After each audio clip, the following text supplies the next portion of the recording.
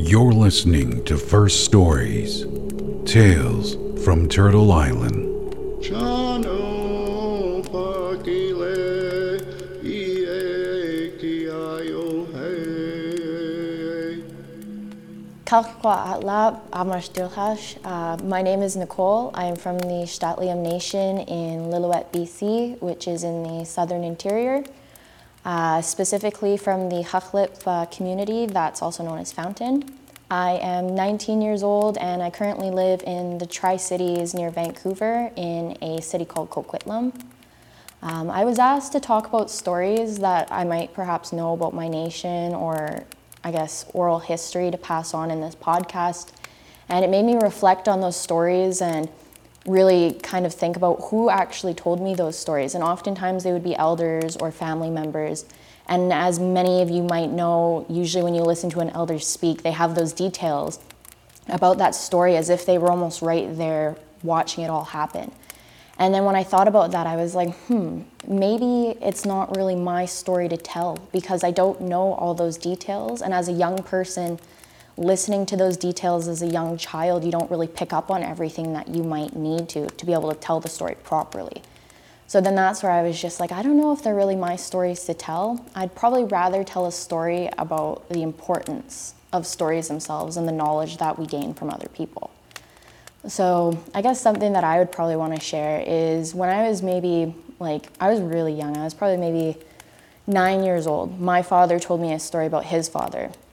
And his father was a great outdoorsman. He was a dip netter, a hunter, a gatherer, the whole 9 yards. And there was a young individual, I think he was from maybe Lytton, because they lived in Lillooet on the reserve.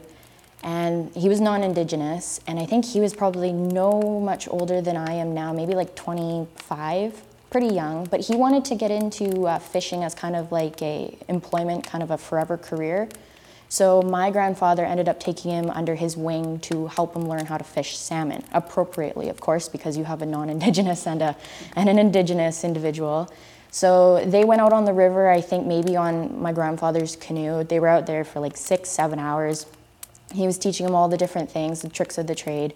And this young fellow had helped my grandfather catch, dozen trout, dozen salmon, all that good stuff. And they had spent a lot of time out in the sun and everything, sweating, working hard. And that young man, he said, well, aren't you gonna pay me? Aren't you gonna pay me for the time that I worked to help you get your fish for what you're going to do? And then my grandfather looked at him and he's like, you want me to pay you? And he's like, well, yeah, I did work for you. Wouldn't you pay me for that? Like, this is going towards something that's gonna benefit you, not me. And my grandfather sat there for a minute and he kind of thought to himself, and he's just like, maybe this is a good time to actually give a lesson to this young man, right? Even though he's not one of my own or anything, I might as well give him a good lesson. And he said to the young guy, he's like, you want me to pay you for my knowledge? And then he's like, kind of just looks at him. And then my grandfather says, knowledge is something that you really can't put a price on. It's absolutely priceless. And from there, I kind of thought about it and I was like, wow, that's so true.